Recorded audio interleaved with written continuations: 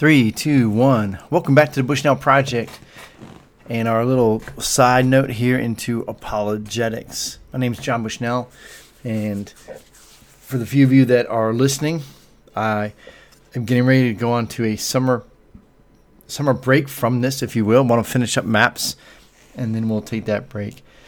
But want to get back to maps and understanding how we can trust the reliability of the Bible, the Scriptures, of the Old and New Testament Bible.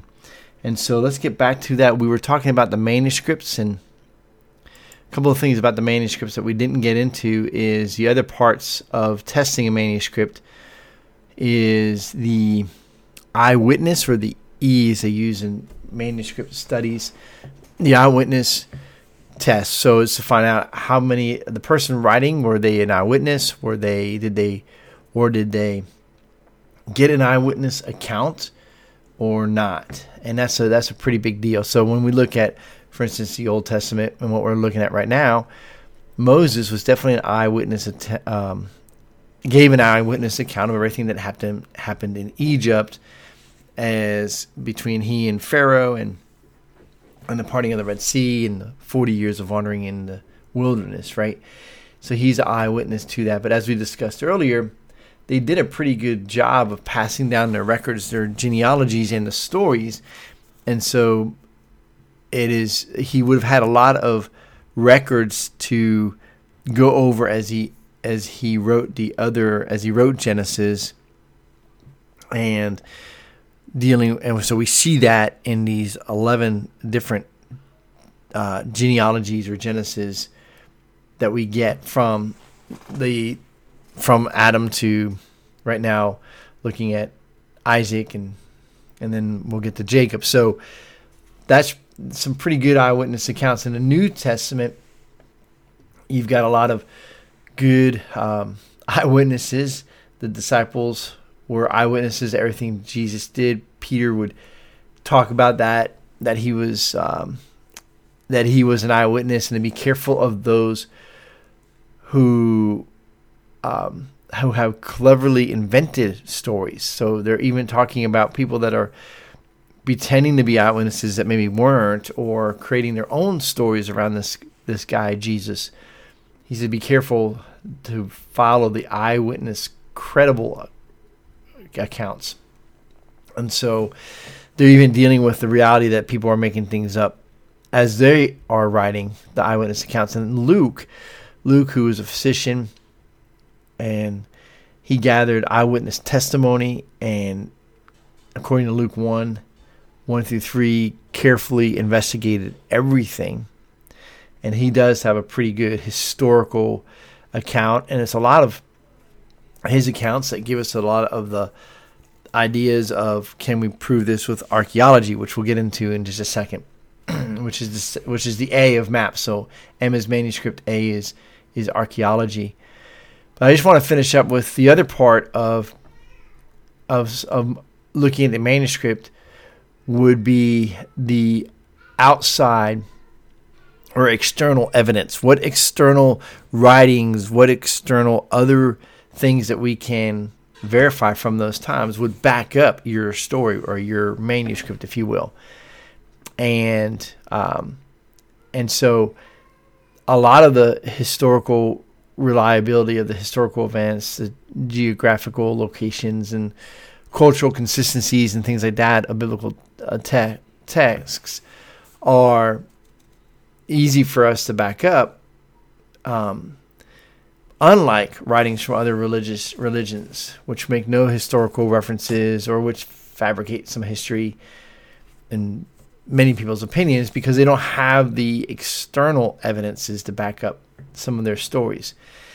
And so the Bible is not only the inspired word of God, right? It's also a history book, and the historical part of it has been proven time and time again as we looked at other people who wrote. For instance, Josephus, who was Jewish, who was a Jewish historian. Everything that he writes, and he even writes about Jesus, and he even seems to really think Jesus may in fact be the Messiah. According to his writings, you can interpret it that way. I do anyways. You have the Roman Tacitus, who was writing around 120 AD. And then you have Suetonius around 110. And even the governor, Roman governor, Secundus, I'm always forgetting his name, Secundus, who was also around 100 to 110. They make direct references to Jesus, and they are basically backing up each other's historical accounts of things, which back up the New Testament references. So those are external evidence, and there's a lot more of them than just those few. But those are three pretty significant, or four actually, pretty significant people that are looked at as historically accurate. Their writings are historical, not fabrications, not made up stories, things like that. All right, so let's get on to archaeology, which I've already kind of brought up.